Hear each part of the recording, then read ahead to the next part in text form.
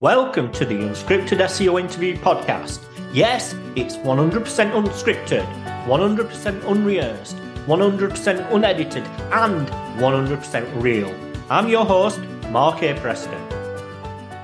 I've been looking into AI for a number of years now, and it's just the future.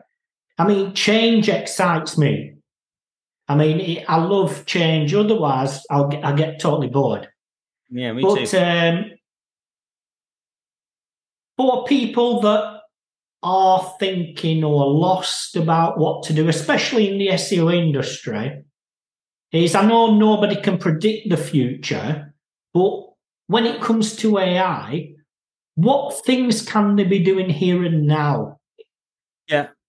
So, in a very general sense, I would say treat it much like you would with technology more generally. Sometimes I meet people that have been out of the workplace for a number of years. In fact, quite often a lot of women where they've taken like a career break for several years to raise children, and they're now trying to get back in the workplace, and they don't really have much experience of using computers at all, and that's really, really difficult for them, because so many jobs now are so dependent on using technology in some form, and what's the best thing you can do if you're out of step with something is to try and learn as much as you can about it, So I would say as a first step, if you haven't played around with this tech too much, I would say as a first step, the easy entry point is, probably the easiest entry point is going to be using either Google's or Bing's AI chat function. It's free, it's accessible, it's easy to get your head around it.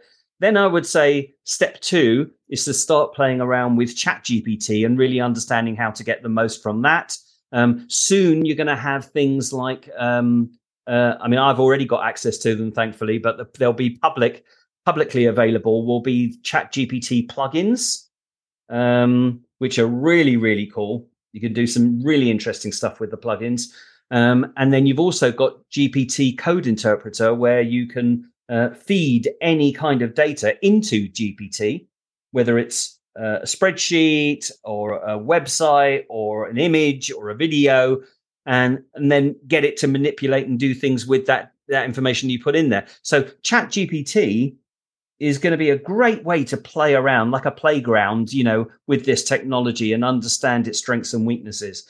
But then I would suggest, if you're really quite serious about this and you want to understand how to really utilize it in your career, I would say move away from ChatGPT and start looking at the underlying API. It really isn't hard to know how to use an API.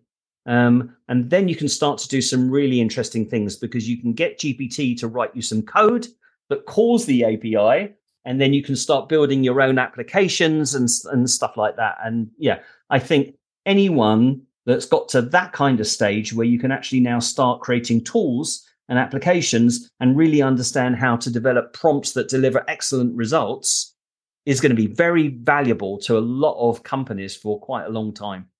You've been listening to the Unscripted SEO Interview Podcast with me, Mark A. Preston. Join us next time as I interview more top SEO professionals.